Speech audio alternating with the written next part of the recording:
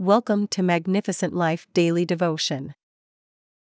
Our today's topic says, Performing True Humility. Our Bible verse of the day is from John 4 verse 9, which says, "You are a Jew," said the woman. "How can you ask for a drink from me, a Samaritan woman?" For Jews do not associate with Samaritans. In John 4, Jesus speaks to a Samaritan woman, which would have been considered highly taboo in that period. By engaging with her, Jesus demonstrates his true humility, which is putting others before himself.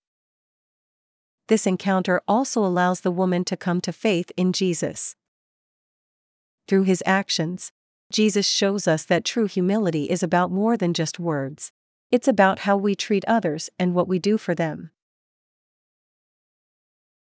Of course, one would be surprised at what kind of shocking statement the above would be if there were no understanding of what had transpired between the two tribes earlier on, and it could be dated to after Assyria had conquered the northern kingdom of Israel in 722 BC and deported most of its people.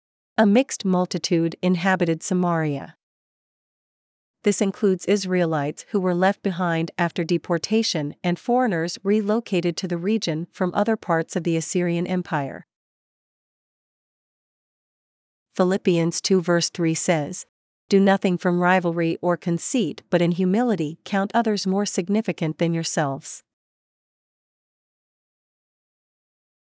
These people intermarried, and thus a distinctly Israelite identity in Samaria was lost, forming the name Samaritans. However, the Jews took them to be defiled and inferior to them because of that, and there was mutual hostility based on ethnic, religious, and political barriers. When Jesus, in his humility, humbled himself as the King of Jews, ignoring culture and traditions to speak with a Samaritan woman, little wonder she was surprised.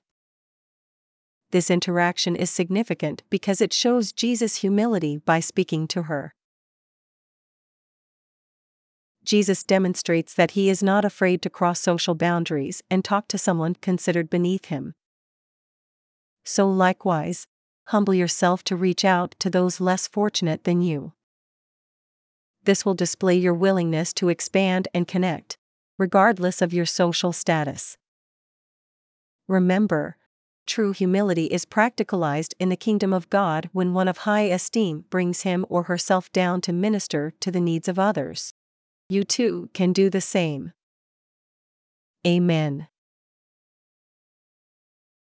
As we close today's daily devotion podcast from Magnificent Life Ministry, I want you to remember Proverbs 22 verse 4, which says, "The reward for humility and fear of the Lord is riches, honor, and life." Amen. Let us pray. Thank you, Jesus, for being the light that lightens my darkness. Dear Lord, help me to be a channel through which humility is displayed and to live a life that transforms human relationships. Psalm 35 verse 6. Lord, let your angels chase away my little stubborn enemies such as hatred, anger, pride, envy, jealousy, and greed now in Jesus' name. Amen.